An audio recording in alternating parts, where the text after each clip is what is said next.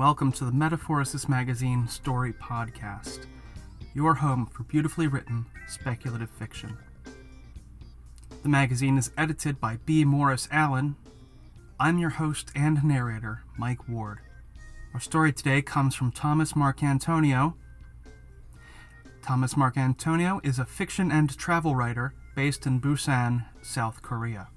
He splits his time between teaching, writing, and getting lost in neon-lit backstreets. You can find him online at TJ Marcantonio. You can also come and read Thomas Marcantonio's story Unmasked in Metaphorosis Magazine, Friday, May 31st, 2019. And now, without any further ado, Unmasked. There isn't much difference between night and day in this city, but we know it must be night when the train comes. It stops in the center of the city inside its glass tube, the passengers standing shoulder to shoulder with their faces at the window. The rat, the flamingo, the impala, several more, all of them watching us. After an hour or so, the train moves on, out through the wall that encircles the city. In through one wall and out the other, like one of those underwater tunnels in aquariums. When the train disappears, I'm left, as always, with the afterimage of the donkey. Most of the figures on the train don't bother me, but when I look through the donkey's mask, I can see something of the lights in her eyes. I feel the weight of her gaze in my every movement. See flashes in the black recesses of my mind, like the blink of a lighthouse seen from way out at sea. Yuna and I stand outside the mess hall and wait for the siren. Yuna's chewing absently on the silky black hair that falls past her cheeks, a habit I've tried endlessly to get her to break. I run a hand across her cheek and gently pluck the hair from her lips, and she fixes me with a stare that's devoid of emotion. Every time I look at her, I wonder how two young women could look more different. Yuna's skin is pale and translucent, her nose petite and perfectly formed, her curves womanly and in proportion. I stand opposite her with my shaved head, my boyish limbs that look too long for my body, the holes in my ears and nose, the ones I presume were left by piercings in my old life. Yuna's hand is cold within mine, but her grip is firm, as though she fears she might float away if she let go. With this thought, I instinctively look towards the metal ceiling of the city, and remember there's nowhere to float away to. Yuna closes her eyes, and tears form on the tips of her lashes. I know what's going to happen, but there's nothing I can do about it. She drops suddenly to her knees, drops her chin onto her chest, and her whole body starts to shake. I wrap an arm around her shoulders, try to calm her. It doesn't help, but it's all I can think to do. The panic attacks have been getting worse for weeks, but the medic only tells us there's nothing wrong. Whatever it is, it's all in her head. When the shaking stops, I cradle Yuna in my arms. The siren doesn't come. No one's being taken tonight, I say into her ear. I slide one finger across Yuna's cheeks to wipe away the worst of the tears, pull her to her feet. All I want now is a drink. But first I have to get Yuna back to the residences. We head east and are swallowed by the backstreets of the web, a network of labyrinthine alleyways. All of them are glazed in blinking neon, as though a giant cat with fluorescent nails has claimed the walls as scratching posts. Smoke spills out of the back windows. The red lights of cameras flash on the cracked mortar walls. The gutters exude the sour stench of human waste. None of us remember where we lived before. We remember the reunification, the wars, the names of cities, Seoul, Busan, Daegu, but that's all they are. Names. For all of us, though, there's something familiar about these alleys, these neon signs. Just like we know that there were cars, jobs, families somewhere in our past lives, we know that these neon-lit arteries are a piece of home.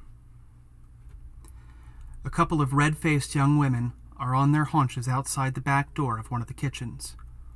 They eyeball us silently as we make for the underpass beneath the train tracks. We hold our breaths to block out the smell of piss and pass a drunk leaning up against one wall. He detaches himself from the brown brick and stumbles our way, his red-veined eyes trained on both of us. Yuna scrunches her eyes shut. Another one of her attacks is coming. I position myself between her and him. Another step and I'll spread your nose all over your face, I tell him. He just laughs and hiccups. I shove him backwards against the wall and shepherd Yuna quickly through to the other side of the underpass. We're halfway across the square when the siren sounds. I swear under my breath. A late siren, it's rare, but it happens. Yuna and I stand stock still, looking up at the ceiling high above, waiting. Yuna takes my hand again. 1 minute, the voice says. It's always the same voice that comes from the speakers around the city walls. A man's voice, disjointed and off-key, as though it's been put through a computer. The 1-minute warning is how it always starts. We all wait for the name. Huang Yuna, the voice says. My heart drops into my stomach. Yuna looks at me, the fear suddenly emptying her black eyes, like a pool of ink being sucked away down a drain. No, she whispers, and even though her voice is so quiet, I can hear the way it breaks as she utters that one syllable. It's okay, is all I can say over and over again in Yuna's ear. I just want to hold her and keep her with me. I'm certain that whatever life Yuna had before, she's better off here with me, with her simple chores and her quiet hours alone in the library. The second siren sounds, and that's the cue for the ceiling to open.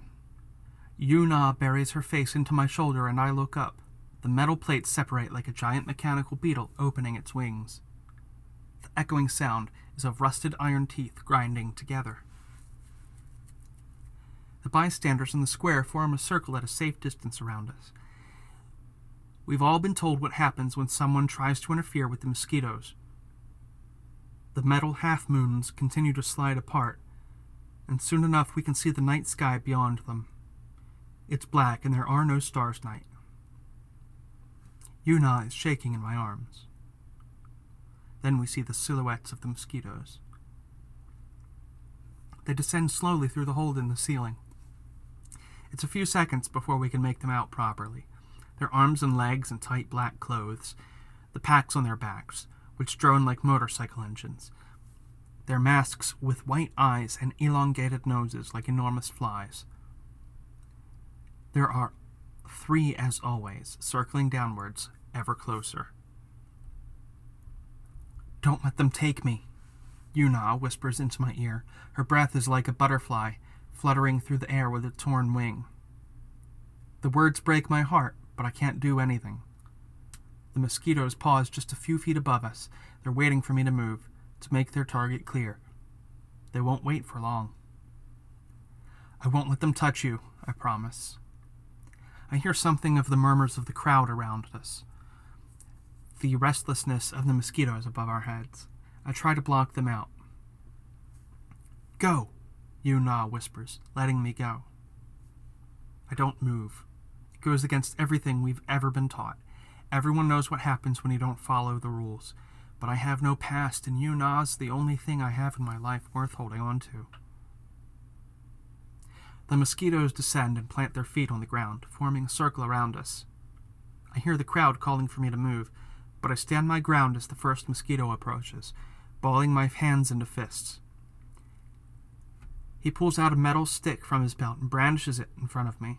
I ignore the protests and screams of the crowd and try to make a grab for it, but the shock passes up my arm on impact, electricity coursing through my very bones. I fall backwards on the floor and hold my arm until the pain ceases, and I open my eyes just in time to see the mosquitoes closing in on Yuna, standing defenseless with her hands at her sides. "I'll find you on the outside," I call to her. Then one of them makes the injection, the bite, and Yuna falls limp into their arms. A second later, they're off the ground, leaning into the sky like helicopters, Yuna held between them. We all watch the sky until the silhouettes are beyond the open ceiling, disappearing into the black abyss. A few moments later, the giant metal plates begin to slide shut again. The light hardly changes. We are still in darkness, the only patches of light coming from the artificial green glow of the mercury vapor lamps. Gradually, the square empties and I am alone, a defeated heap on the floor, looking up at the ceiling. The next day goes by like any other. I spend the hours between 8 and 2 with Soon Suk, a weathered 50-something woman with a stout body and brown, leathery face, punctured with deep-set eyes and square yellow teeth. She's one of the originals, here from the start, whenever that was, and never been taken. They each have their own area of expertise: fishing, carpentry, medicine, cooking, textiles, electronics. I've been with Soon Suk for 2 weeks already, and she seems to think less of me with each passing day. Each morning we unfurl the nets and take out one of the wooden fishing dories that we leave each night on the beach. Soon Suk and I sit on the boat halfway between the beach and the iron wall, waiting for the fish to come. "You were a fool to interfere," she says to me, breaking our unspoken pact of silence. "They'll take you for sure tomorrow, and then there's no coming back." I keep my eyes on the water, remembering the first time I saw it 6 months ago, waking up face down in the sand with my name tag tied around my wrist. Very few stay in the city longer than I have. At Soon Suk's command, we pull in the nets and separate the fish. The smaller ones are thrown back into the water. We take the others into one of the shacks at the top of the beach, smash their heads against the wooden table, and gut them. Soon Suk criticizes my technique, tells me I'm too impatient, her nostrils flaring and contracting like a racehorse before the starting gate. I bite my tongue and wait for her to dismiss me, and I go back to the residences to shower and scrub my hands to try to lose the smell of fish guts. I still have some of Yuna's alcohol vouchers from last week. Tonight I'm going to use them all. I've already used up my restaurant passes for the month, so once again I've got the basic dinner: rice with a few side dishes, kimchi, bean sprouts, spinach, whatever gets delivered each week from the sky. I'm filing out of the mess hall with a few others when the train arrives. It comes with no sound as usual. It just rolls slowly into the city and stops beyond the square. Usually I try to avoid looking at the masked figures inside, but I see the train windows in my peripheral vision, and I know straight away that something's not right. I walk over toward the glass tube, scanning the windows of the 3 carriages. I'm not the only one to have noticed. Others nearby are also making their way to the train for a closer look. The windows are empty. The masked figures are gone. Soon Suk is behind me, breathing heavily through her nose like a bull. "Stay back," she barks at the approaching crowd, but no one listens. I'm only a few feet away when I see that the train isn't empty at all. I see the masked figures through the glass doors, lying on the carriage floors in pools of red. Some onlookers put their hands over their mouths. Others are looking up to the ceiling as though waiting for it to open, for the mosquitoes to come down and offer an explanation. Then the doors begin to open. First the doors to the glass tunnel, then the doors to the train itself. For the first time ever. We all instinctively look to the originals in the crowd, but they seem as clueless as the rest of us. This has never happened before. We weren't given guidelines on this. The doors aren't supposed to open. Then a voice. "Doors closing. 5. We all look at each other, wondering if we should let this one chance slip away from us. If the doors close, the train will pass on through the city like it always does, and we might never see it again. 4. Perhaps if the masked figures are dead, the people who give us our supplies are dead too. Perhaps we'll be left here forever. No mosquitoes, no supplies, left to rot beneath the iron ceiling above us. 3. Perhaps if we get on the train, we'll be taken directly to whoever killed these people. We could be going right into the hands of death. 2. But this might be my only chance to find Yuna, to hold her, tell her everything will be all right. I promised her, and I never thought I'd actually have the chance to keep it. I know it probably won't come again. 1. No one's moving, only me. Sung Suk sees what I'm about to do before anyone else, but she's too slow. Her stout fingers clutch at my shirt, but I shake myself free and squeeze through the doors just as they're closing. I'm aboard, standing between the fallen bodies, and the glass tunnel doors close behind me. Sung Suk watches me with her big cow eyes, and for the first time I see something like concern in them. The train begins to move. The eyes in the masks are empty and black. The Impala's body is twisted awkwardly. It looks like her neck has been broken. The owl has 3 bullet holes in his chest. The others are all splayed out in different positions, like an exhibit of the various shapes of death. I drop to my haunches and reach for the mask of the flamingo. The face beneath is human. A young man, his eyes closed, his tongue hanging grotesquely out of his mouth. I check his pulse, examine the wounds on his body. He's dead, unmistakably. They're all dead. The only one I can't see is the donkey. The train is almost at the city limits. For the first time, at least for the first time that I can remember, I'm going to see what's outside this city. When it reaches the rusting iron wall, the carriage plunges into darkness. For several seconds, that's all there is. Then the train stops. The doors open, and silver light spills into the carriage. I step off the train onto a platform, and I find myself inside an empty station no bigger than one of the residences. There's nothing apart from 4 gray walls, a ceiling punctuated by fluorescent lamps, and a metal door across from the tracks. I stand in front of it for a few seconds. Then I push it open, and just like that, I'm free. I'm under the open sky. It's a sky full of stars with just a few patches of cloud. The smell of the open air fills my nostrils, and in that split second, I'm sure I can remember everything about my past life.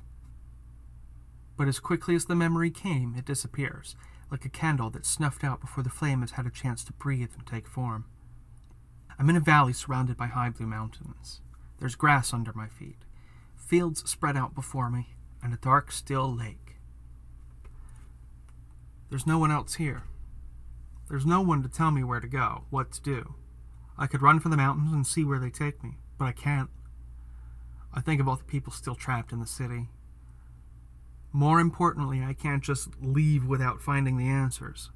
Where Yuna was taken, who took her, who did this to us. To my right is the city and the train station. It only occurs to me now that the tracks go no further. The train simply shuttles in and out of the city like a toy engine being rolled back and forth across the carpet by a child. A giant, translucent dome stands about 200 yards to my left, resembling a giant greenhouse.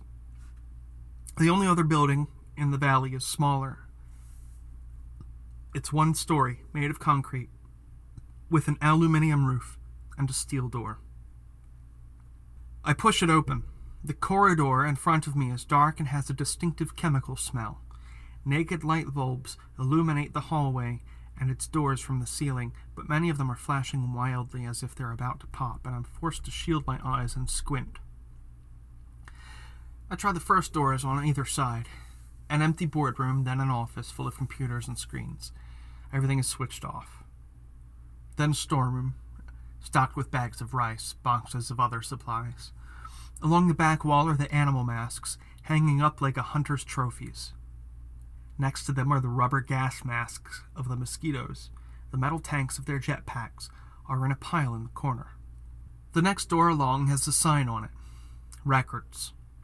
The room is filled with cabinets, drawers, the names on their labels organized in alphabetical order. Kang Jong-woo, Kang Hye-jin, Ko Jae-kwon. I pull open a couple. They're full of folders, documents. I follow the line, reading every name, some of which I recognize from the city. I skip ahead through the Kims and Moons and Parks until I find myself. Yoo Min-soo. I pull out one of my folders with my hands shaking. I find photos of myself. Photos of others with dates and fact files and paragraphs detailing the relationships with me. Distant relatives, friends, ex-boyfriends. I look into each of their faces, but they mean nothing to me. If these people were ever a part of my life, I don't remember them. Then I see a man and a woman in their 40s with plain faces and neutral expressions. I recognize my likeness in each of them. I have my mother's wide nose and my father's thick eyebrows, but I remember nothing about them. I stare at the photos. I don't know for how long, wondering if these people know where I am right now. Whether they lay awake at night unable to sleep, wondering what happened to their daughter. The next folder is marked Criminal Activity and Sentencing. I read the first page with my heart throbbing so hard I can barely hear myself think. Yoo Min-soo, 18, was arrested on the 3rd September 2036 for the murder of her father, Yoo Jong-min. The victim was found dead on his donkey farm just outside of Busan with 14 stab wounds. Yoo Min-soo later came forward and confessed to her father's murder. She claimed that the attack was retribution for her father's attack on his wife, So Hyun-mi, which left her in a coma. Yoo Min-soo had previously shown no prior tendencies for violence. She has been described by classmates and teachers as an aloof but normal teenager. All of the character witnesses described the murder as being out of character. Yoo Min-soo was initially sentenced to 20 years in prison. Having served 4 months of her prison term, Min-soo was selected for the Future Justice Project after careful consideration by the Board of Trustees. She accepted the offer on 7th January 2037 and was transported to the company's headquarters the next morning. Her statement before entering the facility, included in full on the following page, cites the condition of her mother, who remains comatose, and the traumatic memories of the murder of her father as being the main incentives for accepting the invitation to the project. I drop the folder. I feel dizzy and sick. For a few moments, I'm sure that I'm going to vomit. I double up and lean against the cabinets, trying to control my breathing. I don't remember any of it. I don't remember my father. I don't remember killing him. That was all someone else. But whatever the city and the Future Justice Project are all about, it looks like my past self agreed to it. I leave the drawer open and the papers on the floor and stumble outside the room. Back out in the corridor. The lights are still flickering above me, but there's no other movement. The door at the end of the corridor is ajar, and the lights are on inside. I head straight for it and push the door open, finding myself in a room that resembles a small hospital ward. The first thing I see is Yuna lying on a bench with white sheets tucked tightly around her eyes closed. Yuna, I call, shaking her. Wake up! She doesn't move. She might not wake up for a little while. The voice makes me jump. There's a tall woman in a white coat standing behind me. She's in her 30s, her black hair tied back in a ponytail. Her face has a gray pallor, and her eyes are glassy. Min-soo, she says. There's no hint of surprise in her voice. Did anyone else get on the train? I shake my head. The woman's eyes are unfocused, wide. They move slowly, taking in nothing. She steps past me like a ghost and lowers herself heavily into the chair next to Yuna's bed. What happened in there, I ask. The people on the train. They were the scientists, she says, staring at a spot on the floor. I look around the room. There are 3 other beds, all empty, surrounded by monitors and medical equipment on trays. What happened to them? The woman doesn't answer. I read my file, I say. The woman nods. I want her to tell me that none of it is true, that it's a mistake, but she says nothing. Where are we? I ask. That big dome out there. The woman slowly looks up at me with more clarity this time. That was Site 1 from the project's early days. It was thriving then, or at least that's what we all believed. What happened? The woman takes a breath. One of the criminals reoffended a couple of years after his release. Of course, many people wanted to shut the project down after that, but 3 years later, the government decided to give it one more chance, with new conditions, of course. That's when they moved to Site 2, the one you've been living in this past 6 months. No sky, no fresh air, the intimidating figures on the train, and the mosquitoes, of course, as you call them. It was thought that these elements would stimulate your aggressive natures, provide a better platform for the tests. The tests, what are they? Nothing new, the woman says dismissively. Psychological questions, behavioral tests. Workplaces have been using them for years to identify potentially dangerous individuals. Really, those tests are just a formality. Your real test is what happens in the compound. They watch and analyze everything, monitor every discussion, every drunken argument. They wanted to see what would happen when you were relieved of your traumatic memories, to see if you posed any threat to society without them. I look at Yuna's face, peaceful in sleep. Did she pass? She did. Her original sentence has been revoked. Of course, they always expected her to. Yuna is exactly the kind of person the project was created for. Victims of unfavorable upbringings, violent acts. That's what the Future Justice Project was all about, seeking out criminals who were the victims of themselves, people who were traumatized, who would have lived normal lives if it weren't for another person's evil.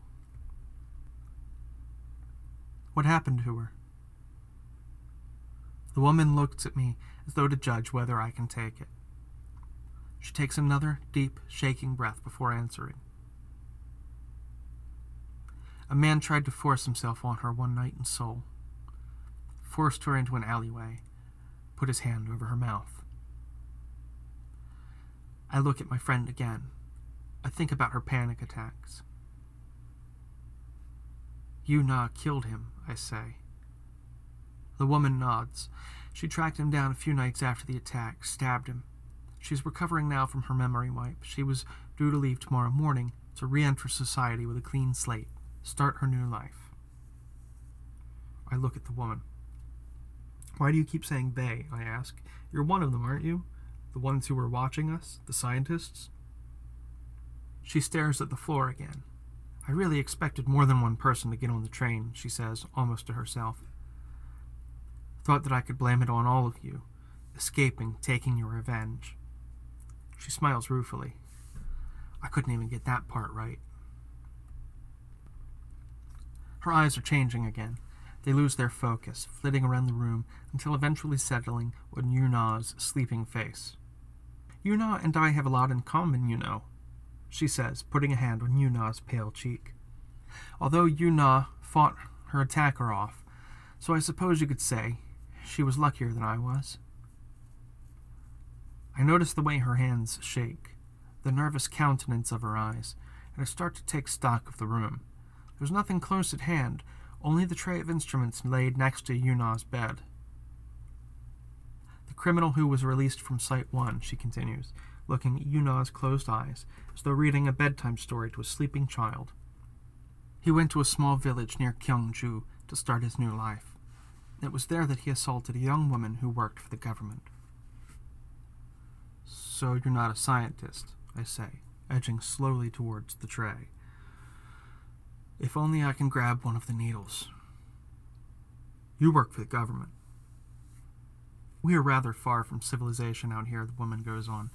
Someone had to stay here and make sure the government's guidelines were being followed, report on developments. Who better to judge the project than the victim of one of its failures? I suppose they thought I might provide a contrasting viewpoint. She sighs and appeals to Yuna with a weak smile. I'm at the foot of the bed now, just a little further. The oldest debate in the book, isn't it? She says, looking into Yuna's face. Nature versus nurture.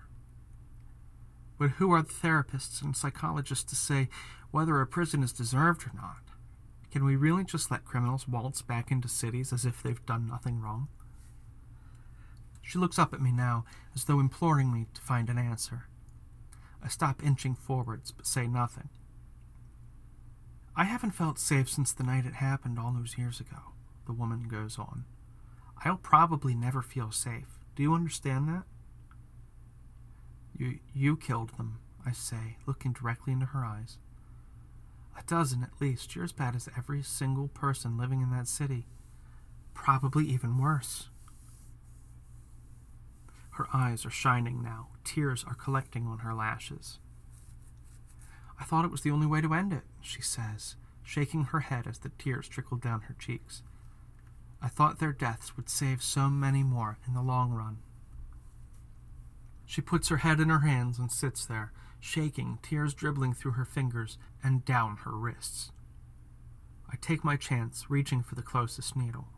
I hold it in one hand, raise it aloft. She looks up and sees what I'm about to do. There's no fear in her eyes, only regret and resignation.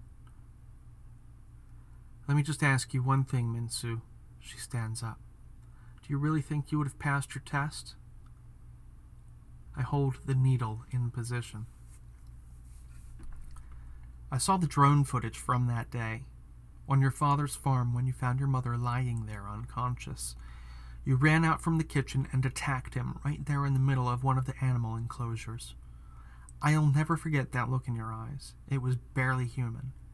And the sound of the beasts, that was almost worse than the sight of the blood. Even they recognized the horror of what you were doing. I never thought for a minute that I could do something like that. But I did. Now I know for sure that it's her. I remember the shape of her body, the look in her eyes. The donkey standing right in front of me. The mask, I say. She nods, but her eyes have glassed over again. We thought it might stir something somewhere in the depths of your mind, bring about a reaction in one way or another. We did it with several others, too, of course. The scientists were always against it, but the government felt that after Site 1 failed, any extra intimidation would be useful. At that moment, Yuna's eyes open. She blinks slowly, trying to bring the room into focus. The donkey hardly reacts. She seems only half present, as though part of her soul has absconded to another room. I drop the needle, spring to Yuna's side, and take her hand. She pulls herself up on the bed, but it's clear that she has no idea who I am. She's starting all over again. Headquarters, the donkey says, again almost to herself. In Seoul. They'll be in contact soon. She's pulling something slowly out of the back of her trousers. Yuna screams at the sight of the gun and scrambles off the bed onto the floor, backing away behind me on her hands and knees. I hold my hands up and step around the bed towards the donkey. You don't have to do this, I say. You can let us go. No one has to know. Donkey just stares at the gun as though seeing it for the first time. I don't know what to say to stop her. Part of me thinks that it doesn't matter whether I live or die anyway. I have no memory. No friends, no family, no place to call a home. I'm an empty shell, but I'm still a murderer. Maybe this woman's right to get rid of me. But then I look at Yuna, now cowering at my back. She doesn't know who I am or what promise I made to her, but I know her. I know what she did and why, and I know she's the only person I've ever truly cared about. Even if I don't deserve to go on living, she does. I turn back to the donkey. We're all tested, I say to her, and you're right. I don't know if I would have passed mine. There's something in me that I might not be able to control. They might not have seen it on those cameras, but I feel it sometimes. And you know what? If I had the chance to kill my father again, if he did what the file says, I'd probably do it. Maybe I'd fail my test, but you don't have to fail yours. We can fix this. You can do the right thing. The donkey might be listening, but she's not looking at me. She's looking over my shoulder at Yuna. You don't remember it, do you? She asks, Yuna. Behind me, Yuna buries her face in my shoulder. You don't remember how it feels, but I do. She looks up at the ceiling, blinking away tears. I'll live with that memory forever, and now I'll live with their deaths too. You're right, Minsu, she adds, looking at me. I'm worse than all of you. This is my test. She looks back to the gun, shaking in her hands. This is my test, the donkey says again, more quietly, her face distorted.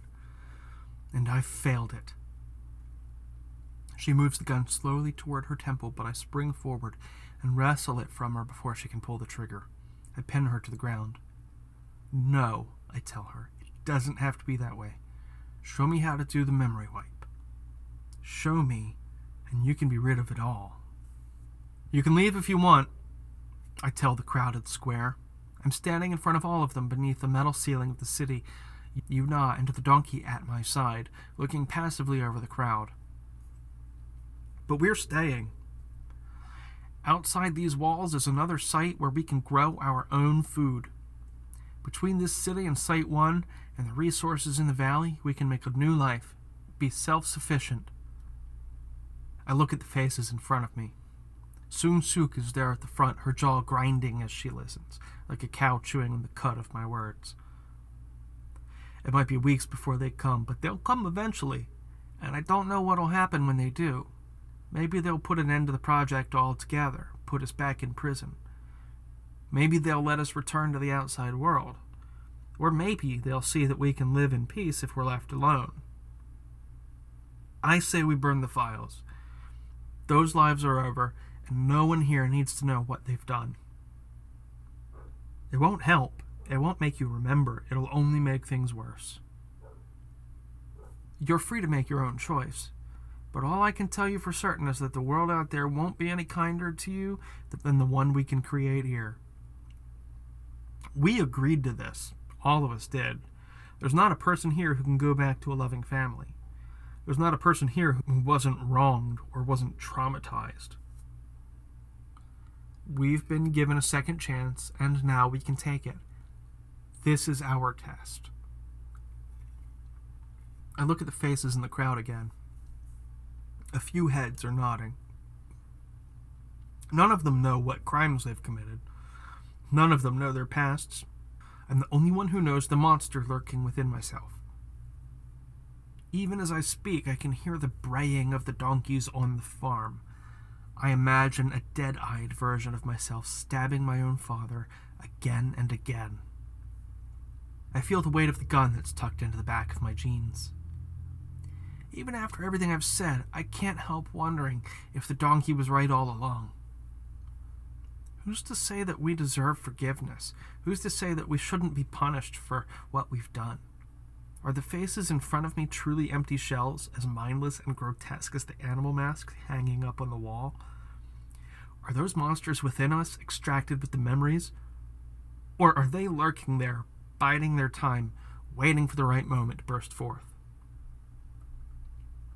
I finger the photograph in my pocket, the one of my mother. All I know about her is that she's lying in a hospital bed somewhere, as empty as I am. But I chose to leave her, to forget, so that I could have a fresh start. That's who I am. That's who I am beneath the mask.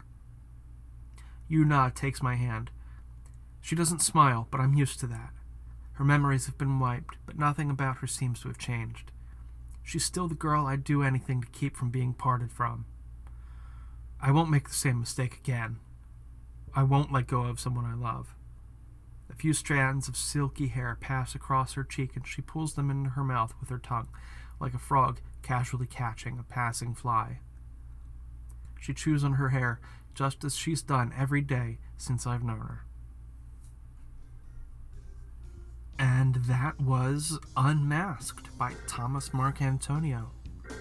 Thank you, Thomas. Podcasts like ours depend on listeners like you. Please remember to rate, review, and subscribe.